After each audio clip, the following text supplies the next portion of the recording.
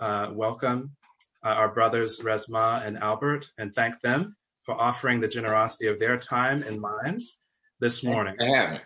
I believe in praising people even before they do anything. So I wanted to take sure. I just want to praise you for being here to do that. And I also just want to say good morning to all the people who are out there. I can't see you or hear you, but I appreciate your presence as well. Thank you for the generosity of your minds, your time. And I want to let you know that you will have an opportunity to ask some questions near the end of this experience together. And so while you are listening to these brothers share their stories and their wisdom, you can put some questions in the chat. And when we reach the Q&A time, we'll take some of your questions. So what I wanted to start with was a general question for both of you. And, you know, you both have done many things. You could have done many things, but you made the decision to publish a book, which is something that most of us don't do. Even those of us who are engaged in efforts to change the world for the better, we don't necessarily write a book about it, but you did. And so my first question is, you know, what motivated you to take on that task of publishing a book? And what were you hoping to accomplish through your book? And I'd like to start with Albert. How would you answer that question? Well, solitary, I guess you could say it was kind of like a measuring of my time in solitary. You know, I spent 44 years and 10 months in solitary confinement. This book, it was kind of like a challenge in that I didn't want to write the book while I was in prison. I wanted to write the book when I was free, when I was in society, rather. I had been free philosophically and mentally, you know. The horror of solitary confinement is almost beyond description. And I just felt that the American people and maybe people of the world just didn't understand how brutal solitary confinement was and what a secret it was, especially in America. And this was being done in their name, in the citizens' name of this country. And I thought that if I write this book, I can expose the brutality of solitary confinement, raise the level of consciousness of people, and start a dialogue, national and international dialogue, about the use of solitary confinement and the abuse of it and how it has no penological purpose other than to break the human spirit. And so that was my motivation, you know, to write this book. You know, I want to expose the brutality and the use of solitary confinement and raise the level of consciousness of citizenry in America and around the world. Mm. And just a quick follow-up, would you say that your hopes so far are being fulfilled? Well, yeah, actually I'm surprised. You know, my better half, Leslie George, was a tremendous asset in writing this book. You know, it is my life, it is my words, but through her patience and diligence and intelligence, you know, the book took the shape and the form that it's in now. I was somewhat surprised and a bit naive. As you know, the book was a finalist for the National Book Awards, one of the most prestigious literary awards in the country. And I'll never forget, I got the call from the lady telling me that I was in one of the 10 finalists. And I had no idea. So when Les came home, I'm like, I got this call from this lady from the National Book Award about some award for the Les, like, oh my God. You know? And so that forced me to do some research, you know, and I really felt like a doofus, you know. But like I say, you know, the recognition of the book and the way the book has been accepted for, you know, or we published outside the country as well as inside the country, has really been, as they say, you know, a blessing in disguise, because my main purpose was to expose the brutality and of solitary confinement. Mm. Thank you so much for that, Resmaa. Talk about your motivation and your hopes. Yeah. First, I just want to acknowledge, just in an embodied sense, what this beautiful brother just said, that he was confined by himself for 44 years, and he came out of that experience at one point wanted to make sure that everybody understood what that experience was, and that we had a national dialogue about it. And in some ways, it perfectly dovetails with my experience. What prompted my experience was being, well, number one, being born in a Black body in America, right? It's not being born in a Black body in Tahiti or something, you know what I mean? It's being born in a Black body in America, which is a different experience. And I think that what made me get to the point of actually writing the book was things galvanized together. And what galvanized together was I had been doing work with the military and decided it would be a good idea on vacation to go to Afghanistan. No, it wasn't on vacation. It's just that I ended up taking a gig over there with a military contractor. And I did that for 2 years. And so many things happened in that experience, things that I shouldn't have seen, things that I shouldn't have smelled, things that I shouldn't have had exposure to, people dying, people being raped, people being murdered, all that different type of stuff I was exposed to for 2 years. And my job was to take care of 53 military bases in southern Afghanistan. So whenever something would happen, I would have to get on a copter and go to those places. And so in order to complete that, I had to override what was actually happening to me in order to be of any type of service to the civilian men and women over there. And so so I did that from 2011 to 2013. It wasn't until I landed back here or I came back here in 2013 that my own both what I call historical trauma, intergenerational trauma, the persistent institutional trauma, and my own personal traumas came face to face with each other. And started to deal with some of my own suicide stuff and started to deal with my own pieces around overwhelm and overriding. And in one moment, this all came back together collided with a story that had happened between me and my grandmother when I was very young, where I was rubbing her hands and I was asking why her hands were so big and so fat, and her fingers were so fat and thick. And she looked at me without blinking an eye. She looked at me and said, "Oh boy, that's from picking cotton." And my young mind, I had no place to put that. And so I forgot that story, right, for years and years and years until I went through what I call the dark night of the soul, dark nights of the soul with my own pieces. And so the brutality and the viciousness and the feralness of this system on the bodies of Black and Indigenous people is without any measure.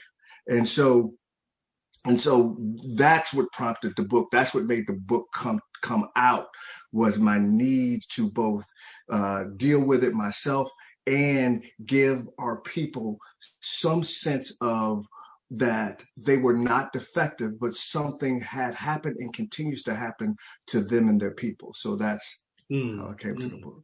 Yeah. Yeah, and in terms of the fulfillment of the hopes for this book, how do you think it's going?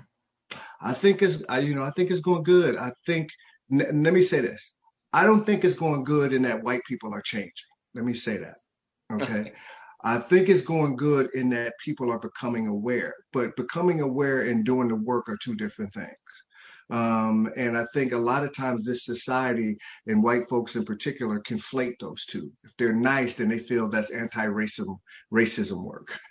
That's embodied anti-racism work. And they're not. It's not. Your niceness isn't adequate to deal with the brutality of people being put in solitary confinement for 44 years, to deal with the brutality of walking around in a life knowing that in some ways your body, you have a sense that you are an imposter or fraudulent or have racialized shame.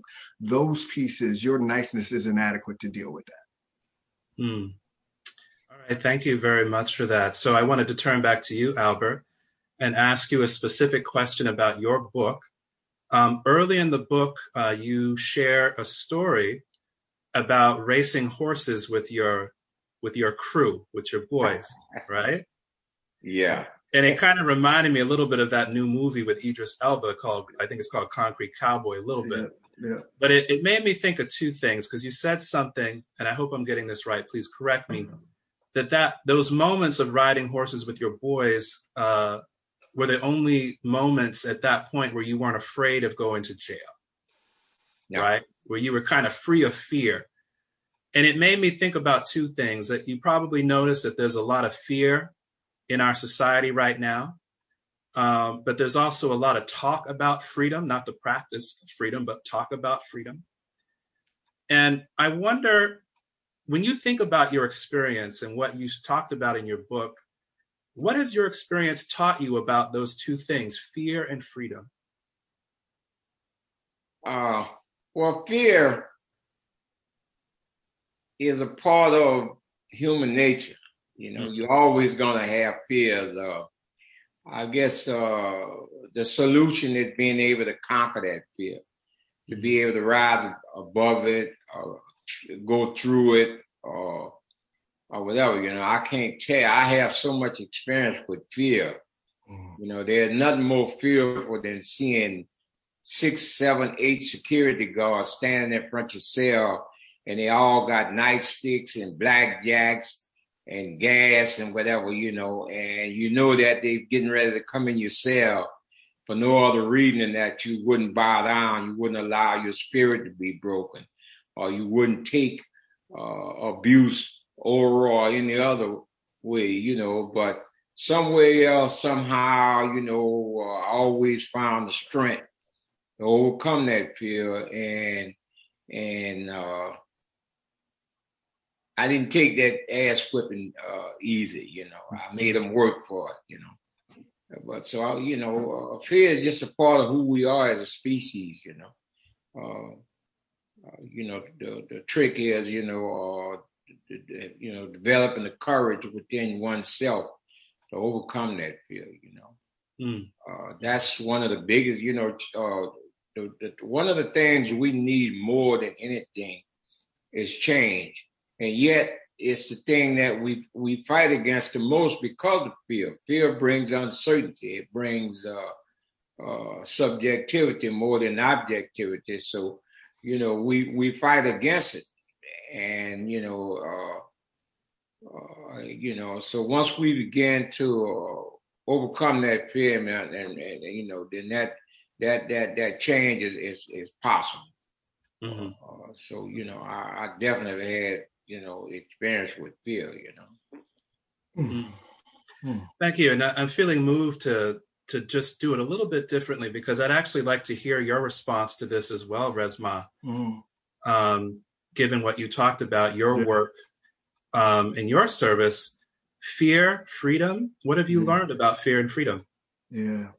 I'm so glad I'm doing this with Brother Woodfox, because he's really making me kind of deal with some pieces. As I'm listening to him, there's some pieces that's popping up for me. And one piece that's popping up for me that he said, they're going to have to earn this, right?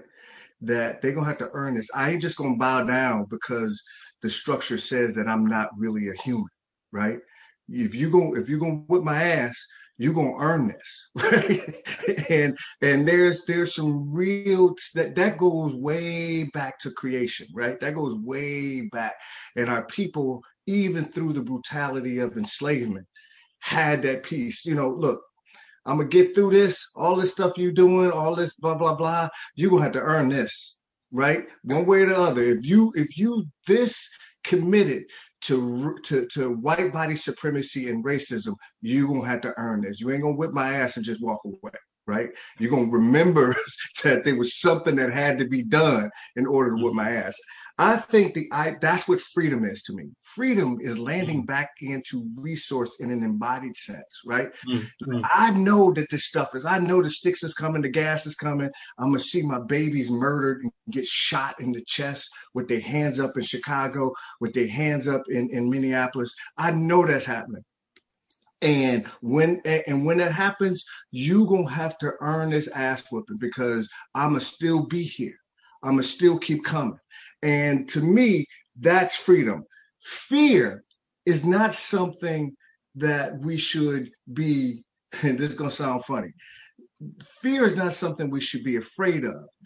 Fear teaches us discernment. That's what I'm saying. Fear teaches us discernment. It forces us to look at what is and begin to say, is that, or is that, right? And that process actually informs us and informs the body around what's possible. It quakes. Fear makes us quake. And we think that when we quake, we need to stop it. In actuality, what we need to do is hold it and cultivate it so we can begin to see who we really are as we move through it. Most of us never move through it. Most of us stop at the cell's edge, right? We stop right there. And then what ends up happening is that energy, the historical energy, the intergenerational energy, the persistent institutional energy, and then our own personal traumas get walled up behind that thing. And before you know it, we're weathered. Our nervous system is weathered. Our brain architecture gets weathered. Our literal body and sense of who we are in creation gets weathered. And what we can do is just what Brother said, is tap into that resource that's not connected to those men on the other side of the cell, but connected to creation itself. I am connected to creation itself. And so therefore you're gonna have to earn this ass whipping. You know. Yes. So thank you so much for that. And let's I think we have a little bit of a switch here in terms of interpreters. So let's pause, give them some time to prepare.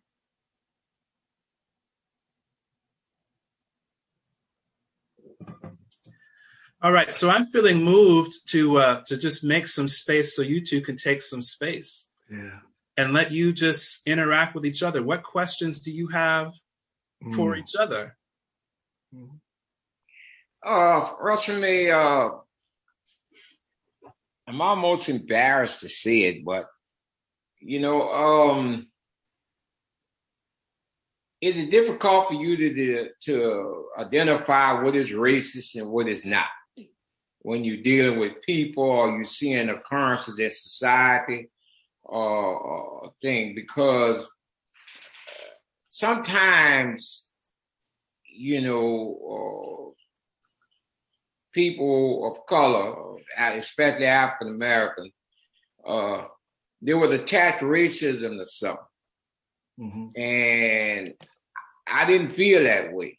Yeah, and so I'm asking myself, what am I missing?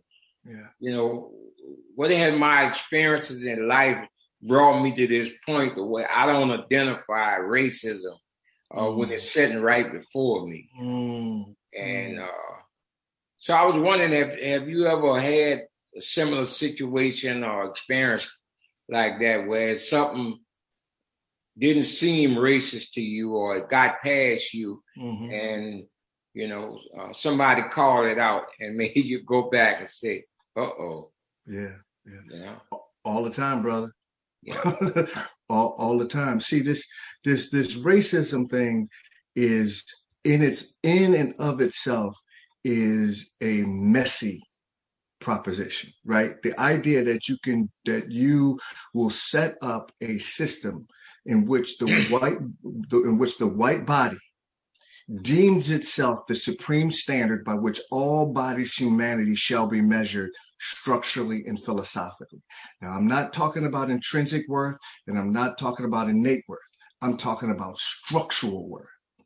The race question in this country is, for me, is a species question first, and that's the piece we miss a lot of times. We want to look for episodes of racism. When I'm saying you're missing, you're so busy looking for the sharks that you're missing the water. The water is racist, right? Yeah. The very thing that we're soaked in is racist. The idea, and when I say racist, I mean a structure that is predicated on the white body being the standard of humanness, and every other body is seen as deviant from that standard. And so for me, if I caught everything that was going on, Black folks would be walking down the street. I mean, we'd be babbling, right? Because it is so, the very essence of this thing is based on the white body as human and every other body as other. The white body as human and the Black and indigenous bodies as less human and not human. That's why 3/5. That's why all of the compromise. That's why all of this stuff is really about, and the science, the education system, all of that stuff is predicated on notions that the Black body is not human. That's all the way through that. So yeah, I miss a lot, but the thing that I'm clear about is that I don't look at it as episodes anymore. I don't look at it as, oh, that's racist, or that's racist, or that's racist, because that's episodes, that's episodic. I look at it as, oh, that's a manifestation of this feral system that has dedicated its very existence on making sure that everybody understands that the white body has deemed itself the standard of humanness. And if you get out of line, right, we're going to show you that you have to be put back into that hierarchy. You have to, and so it's not episodic. If, science is about consistency, right? Yeah. One of the things that we know is that white body supremacy is consistent. It's consistent in its brutality towards Black bodies. It's consistent in its viciousness towards the indigenous peoples, right? It is unceasing, and many times we miss the impact of white body supremacy, racialization, and racism. We miss it because we're so busy looking for incidents as opposed to examining and interrogating the structure of this mess. Mm. So right. my question to you, brother, is this. Real talk. In as much embodiment as you can muster, who did you hold on to during those 44 years, brother? Oh, that's easy. My mother, that's easy. Easiest question I've ever been asked, really, since I've been free. My mom, as a young man, of course, I felt the example she was setting and the restrictions she was trying to put on me was her controlling my life. Not wanting to let me be me or who I am and all the other stuff that go with being, the arrogance. I call it, I did a poem or echoes or the tribute to my mom. And, I refer to it as the arrogance of manhood, And, but yeah, my mom, and I addressed this in the book, she was functionally illiterate, but she was one of the smartest women I ever knew. And with all that, as you said, the racist America threw at her and denied her and take away from her, it never could break her. It never could take her spirit. And sometime in my most painful and darkest moments, I always, remember her. Remember how she stood, and when I was coming up, she used to always tell me, boy, when you look in the mirror, if you're not proud of what's looking back at you, then you're not living right. You know, and so that was my my source of strength. Even now, you know, that's what inspired Echoes. You know, it's a tribute not only to my mother but to all mothers. You know, yeah. Bro, that's the idea that your mother was a resource in those 44 years, that your mother was forced you. Even when I'm listening to you, brother, there is such a beautiful quality to your voice that sounds so settled to me, right? And I think sometimes when we go through stuff, I like when as I've gone through all of the things I've gone through, I think about how much resource, that both communal and individual resource, that I actually have access to. And it is not until we get faced with something that is so overwhelming that you really realize what it is that you're made of, like how you're tied to people and how you're tied to things that are important. It really forces you to discern what's important. And my grandmother, right? My grandmother and my mother is the same, like in my book, I start off the story with her, right? And it's because, you know, when I was going through the suicide stuff, and just sitting there like, I don't know if I'm gonna make it. You know, I don't know how this is gonna work, right? She kept flashing, bro. She just flashed. And as man, I could do maybe one more second, man. I can hold on maybe one more second, and then those seconds kind of added together. And then my wife held me. My wife Maria just held me as I was going through this stuff, and didn't be like, your crazy ass gotta go. You crazy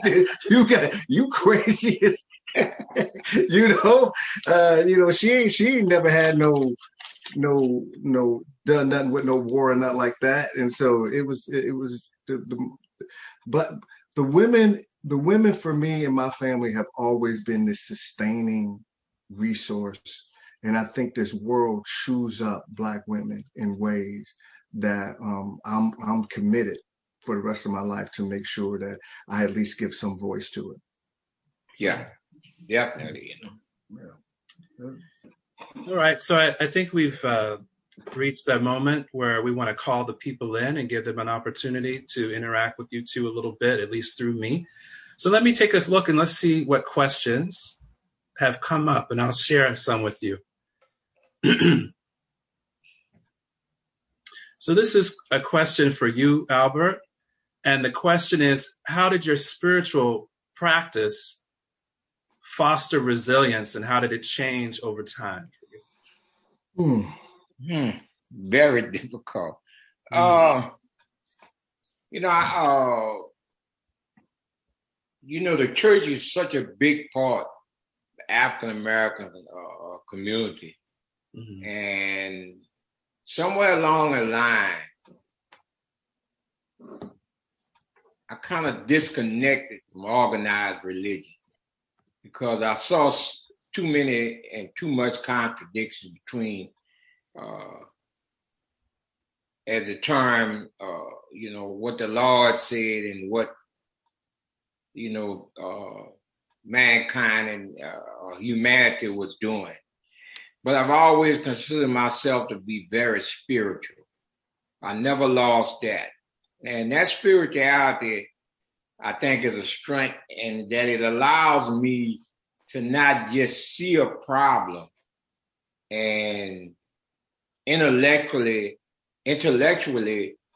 want to fix it. You know, I actually connect with it. I can feel it. I can feel the pain that it's causing.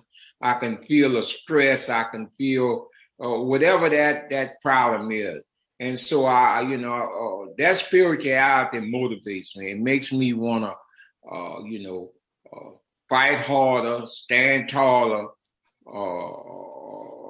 bring any kind of relief I can from whatever it is that I'm fighting at the moment. I am happy to say that since I've been out, of course, we lost, Harmon Wallace, Robert King, and myself, known as the Angola Three. And we lost Harmon 4 days after winning his freedom, to liver cancer.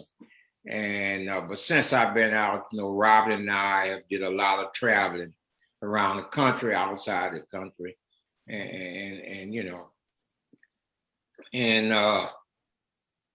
are times when I get weary, when I'm sick, when I'm hurting or whatever, but I always think about what it was like sitting in that cell, what it was like, fighting for your sanity 24 hours a day, 365 days a year, never being allowed or having an opportunity to relax, and so that is,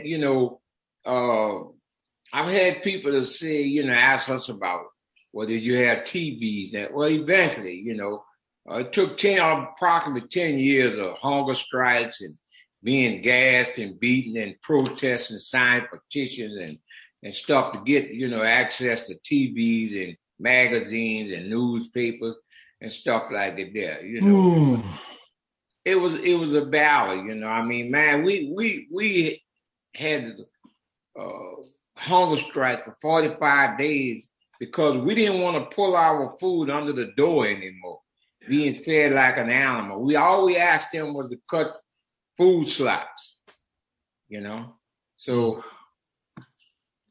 and then we ate through the bars because the agreement was we could hold our tray in the hand and eat through the bars until they cut food slots. And that took, 18 months. Yeah. So we ate through the bars for 18 months, right. Rather than, we use the term raising the level of consciousness. You accept a lot of things in life until someone or event raise your level of consciousness. For instance, what's going on in the country right now, the policing was started with slavery, the brutality and stuff. We used to accept that. Yeah. But then brave men and women, and in some cases children, raised our level of consciousness by defying or organizing against, So, I live my life on that principle, that,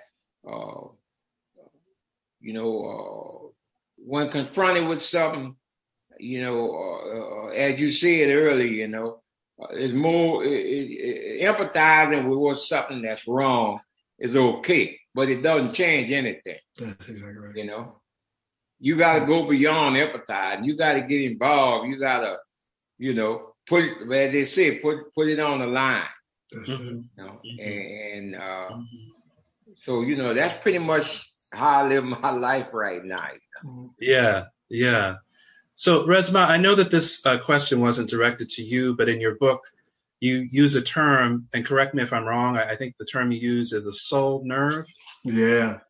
So can you bring that in a little bit and talk for folks that aren't familiar with the concept?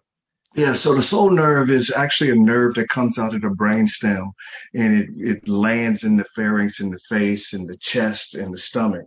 It is, I believe, a vibratory nerve. I think the body itself is both an amplifier and a receiver, right? And what we've been taught is that the only knowledge is cognitive knowledge, is objective knowledge, is what you can think and logic, right? And I believe that there are that's one intelligence, but I think there's 5 other intelligences, creation intelligences. And so the first one is vibratory, right? I think the second one is, or not the second one, but I think the next one is images and thoughts and dreams and stories and movement, right? I think the third or the next is meaning making, and then behavior and urges. affect and feeling, and then sensation, like the coolness on my face, on my skin. My skin is the largest organ of the body. So that all of those things in this racist society, we have not honed. There is a honing, there's a practice, there are reps that we must get. When I listen to Brother Woodfox, one of the things and brother, I didn't know you were part of the Angola 3, brother. Brother. Yeah. Brother, thank you. I need to say this to you. Thank you. Truly. Thank you. And the other two brothers. That what I hear the brother talking about is what I call, and so the vagal nerve is a receiver and an amplifier, and there's a constriction that can happen when we are put upon an overload, and that constriction over time can look like personality in a person. That constriction over time can look like family traits in the family. That constriction over time can look like culture in the people. And when I'm listening to Brother Woodfox talk about spirituality, the term that comes to my mind is that it is a forged spirituality that he's talking about. It is an application spirituality that he's talking about, right? That his examination over those 44 years around what was true, what was solid, what was resourced, and what was not, is something that monks do, right? For years upon years, when you are left with yourself, right, to contend with, there is a forging that happens. There's a tempering condition that happens if you're going to make it out, right? If you're going to make it out, there is something that one of the things I say is that those types of processes thicken our skin, fortify our mind, and if we do it right, also condition a malleable heart. And this is what you're hearing in Brother Woodfox, is the thickened skin, a fortified mind, and a malleable heart. What happens to a lot of us is we develop thick skin, a fortified mind, and a hardened heart, right? And spirituality, forward spirituality, really is about how do you go through this in a way where you know what you know. Your skin is thickened from all of the brutality, but you still have a malleable heart that people that love you can access, that people that you love can access. Many of us can't do that. We come out of those experiences with thick skin, fortified mindset, and a hardened heart, and that tempers everything else. So that's what I would say. Yeah, so actually, there's a question here for Resmaa. One of the things you talk about in your book is the issue of culture and cultural change. So we actually have a pop culture question about the new Captain America. Yo, man, I just watched it last. I just binge watched it I got done at 2:30 in the morning, just binge watched. A friend of mine said, "Have you watched the rest of the episode?" I was like, "No." He goes, "Man, you got to watch the rest of that episode." Yeah. Okay, so I'm going to give a little spoiler alert. Let's try not to do a spoiler, but can you talk broadly about, do you see any significance in terms of representation in issues of trauma? Yeah. So,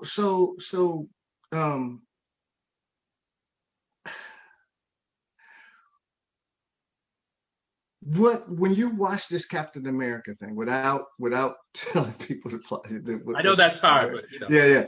One of the things that you see is this thing that Du Bois talked about two souls or warring souls, right?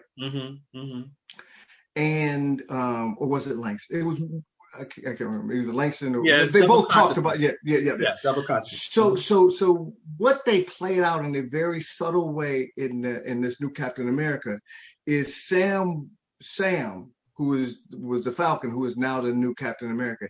Yeah. His battle with the symbol of America, right, and the brutality of which he is living in, right, and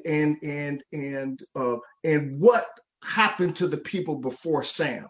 They did a really good job of not pitting Black bodies against each other, right? In terms of what we were experiencing and what we experienced. So the old man there was an old black man that had an experience with America that he was that in which when he looked at Sam, he was looking at Sam as if you're gonna get played, right? Because I done been through this. I hear what you're saying, but I done been through this. And so to me, the story really is about how people around the world are brutalized, right? And viciousness, and how these systems really are predicated. And this is what Kendi talks about. These systems really are not predicated on hate. It's predicated on self-interest, right? And then people get bamboozled into thinking their self-interest is aligned with the elite self-interest. And this book, this movie, or the series really does a good job of just touching the edges of it, right? What does it mean to be a patriot? Does it mean to be a patriot?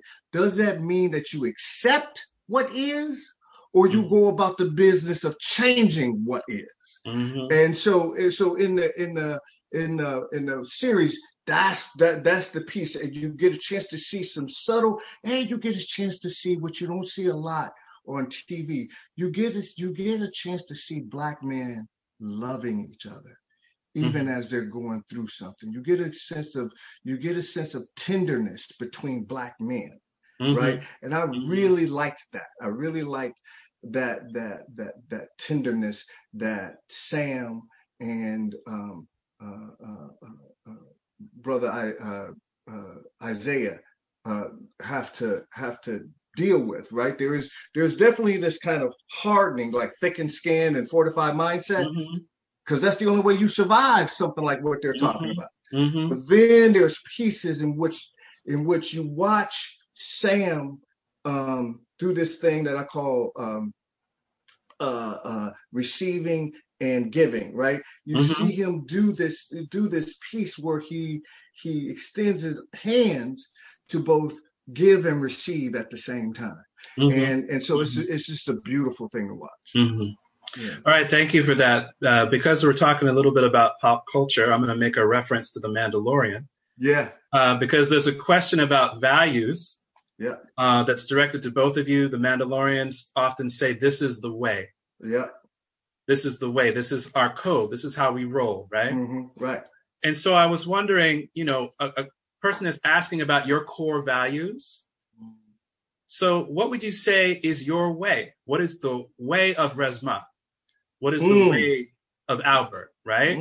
If you had to spell it out for people, what is your way? And either of you could take it.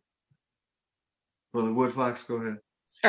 Well, for me, I guess my core is humanity, when I made the transition or the transformation from being a petty criminal to a member of the Black Panther Party and a political activist, it took a period of about 20-something years of self-education, re-education, and personal experiences to become, thing. And somewhere along the line, not consciously, I developed this unbelievable love for humanity because my education and my experiences, for the first time, I felt as though I was a part of humanity, not separate from humanity. I wasn't on the outside looking in. And that in turn helped me, to develop moral principles, a code of conduct, values, and throughout all this, my mom was always the beacon because she was the source that I always went back to help me understand or to help me figure a way to deal with whatever the situation or the individual was, So that to me, that's my core, my love of humanity. I'm often asked, why am I not bitter and angry, I'm not bitter, but of course I'm angry. You know, Robert, the other member, the A3 living member, is fond of saying you can't dip a man in human waste up to his neck and expect him to be clean when he stand up. So there is some anger, but it is a motivational anger. It is an anger that motivates me to not want another human being to go through without my truth, to not know the pain that I know from my experiences, in life, And so, that's my core there, my love of humanity, Thank you so much, Resmaa. If I had to break it down in just to like a kind of a phrase, I think it is that my way is to help, particularly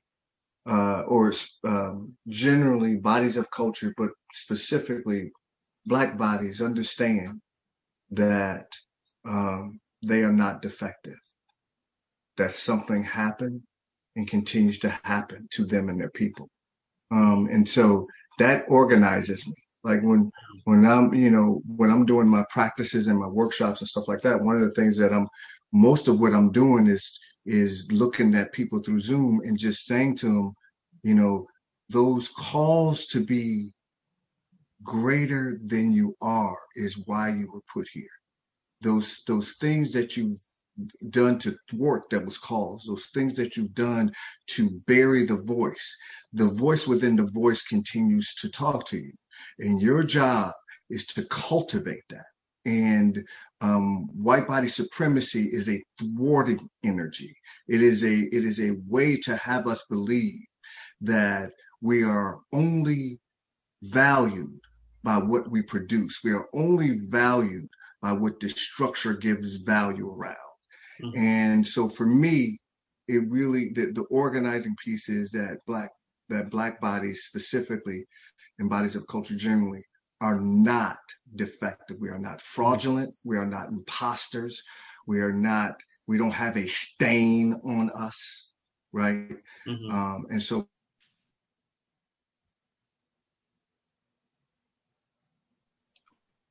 yeah. All right. So I think we have time for one more question. It actually connects to what you were saying, Resmaa, about white body supremacy. And the question is, and this is actually for both of you. The question is, how can white people, be accomplices in the work that you two are describing, in the work that you two are calling all people to? What is the work of white people in that work? Brother Woodfox, can I take a stab at that first? No, can I take? I was going to throw you at the bus. I remember one time, someone asked me what his name was, the guy from the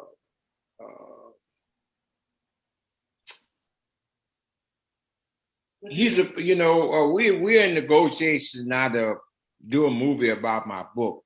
Mm-hmm. One of the producers, after the George Floyd killing, he called me and he was racked with confusion and guilt and stuff, and he's like, "What can I do? How can?" And even after that, I agreed to sit down with him and some other white friends and do a Zoom, to try the thing, and I don't know if it's possible not see skin color as the first thing you see in a human being or a situation, to see that person as a human being above all other things. It's very difficult to answer. That's a great question, but it's very difficult to answer. My relationship is biracial. Mm-hmm. So there's an added pressure there to in my struggle for humanity, I have to be, mindful of my woman and her feelings and her, upbringing and stuff like it. And she is a tremendous source of strength to me, and her wisdom seemed to be boundless, in moments. So,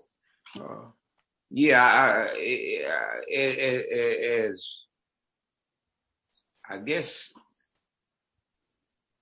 like I say, see the person, not the color of their skin. And I say that because, I remember, I've had a lot of experiences with the court systems, over the last 4 decades and stuff. And I always got this feeling when I went into court, and, Robert and Harmon and I had to teach ourselves the law, both criminal and civil law, to as a means of battling against what we were going through. And I always got the impression that the first thing this judge saw was the color of my skin. He didn't see my humanity. He didn't see my morality. He didn't see my values or nothing. He just saw the color of my skin. And so that's where that come from. We can get past that, and I know it's difficult. Believe me, this is a simplified response to the question. But if we can, find a way to get past that, I think we can make more progress and at a quicker pace than what we're making now. And I've been asked about the acknowledgement of the recognition of the Black Lives Matter movement, who Robert and I have championed for the last almost 10 years. And the fact that finally the world seemed to be embracing this movement. Some of them have a perverted view of what it means and stuff. When I say Black Lives Matter, that is a symbolic, of course, that all lives matter. I shouldn't have to, and I resent when I have to explain or add on to that statement. Black Lives Matter is a symbolic way of saying stop killing Black folks at the rate you killing them. Stop. We just had an incident in Minnesota where a traffic ticket carried the death penalty. This is ridiculous. No due process, no nothing. A traffic ticket. Here's a child who has been deprived of his father for his entire rest of his life over a traffic ticket. Yeah. And I beyond that, keep struggling, stand, take a stand, struggle, go beyond just empathize. Thank you for that. Resmaa, we have maybe a minute or two to respond. All right. So, couple of things. Black Lives Matter is the floor, not the ceiling. Right. And it is important for us to realize that mattering is the least this structure can do for what it has done to my people. The least, just mattering. Right. And they can't do that. This is about, for me, really about cultivating a living, embodied anti-racist culture and practices. If you ain't doing that, you telling me you're an ally is irrelevant. You telling me that you want to help is irrelevant. Your individual niceness is irrelevant. I want to know, when you tell me you're an ally, 2 pieces. How would I know that if you hadn't told me? And then 2, who are you doing and cultivating to work with it? Who are your people that you're cultivating a living, embodied anti-racist culture? That's what I'm talking about. I'm not talking about your individual bullshit. I'm talking about a cultivation of a culture. White bodies have no agility, no efficacy as a collective when it comes to race. None. We black bodies and indigenous bodies have had to learn the nuance, the vibrations, the sense of a space before we enter the space, because our very survival depends on it. Now, the opposite is true for white bodies. White bodies have not been conditioned to be. This is why they call Brother Woodfox, who spent 44 years in solitary confinement. They have to call him and extract that from him because they refuse to develop the culture to hold it and Google something and figure it out amongst themselves. So what they do is they want to put that on black and brown and indigenous bodies. It's time for white folks to develop culture, living embodied anti-racist culture, not platitudes, not declarations of independence. And then when I don't mean the document, I mean they always want to declare that they're independent from other white folks. That's the problem. Get your ass over there and be with the other white bodies and commit for the rest of your life not to pass this thing that is destroying black and indigenous people since y'all got here. That you commit your life to making sure that that gets abolished. If you ain't doing that, it's performative. Because in a year or so, you're going to lose interest. In a year or so, you're going to lose all of the energy that you had, that you thought you had, because you have cultivated nothing with other white bodies. I know I just went on, tried to make that in a minute, but I just needed to say that. White folks who declare to me that they are allies without any demonstrative effort with other white bodies are suspect to me. Mm-hmm. Mm-hmm. My mom had a saying. She said, boy, the mouth can say anything. The ass is the proof. You know what? I think that sums it up right there. That's it. I always keep that in mind. That's the mouth can say anything, you know? Yeah. So listen, I just want to respect space and time.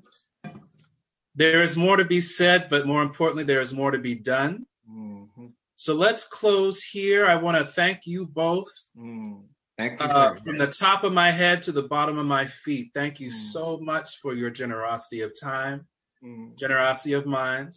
I want to thank all the folks who helped us get through this, our interpreters, our ASL interpreters. What's up, y'all? What's up? The tech folks who supported us, our student folks who supported us.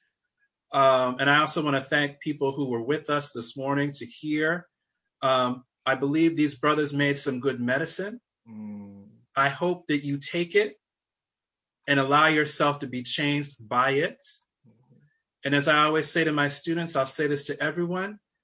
I wish that everyone stays safe and get free out there.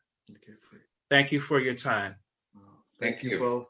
Thank you, Brother Woodfox, man. All right, brother. Love you, brother. Love you, brother. Love you too, Brother Copeland. Stay strong. I hope we get a chance to meet in person. Me too. Okay. This is the way. That's it. All right, man. Yeah, close it.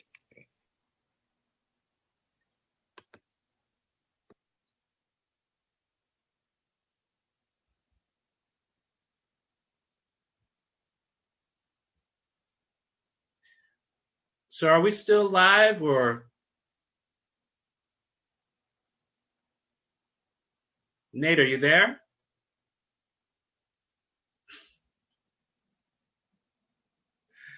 All right, then if we are still live, I'm going to say goodbye and take care of yourselves.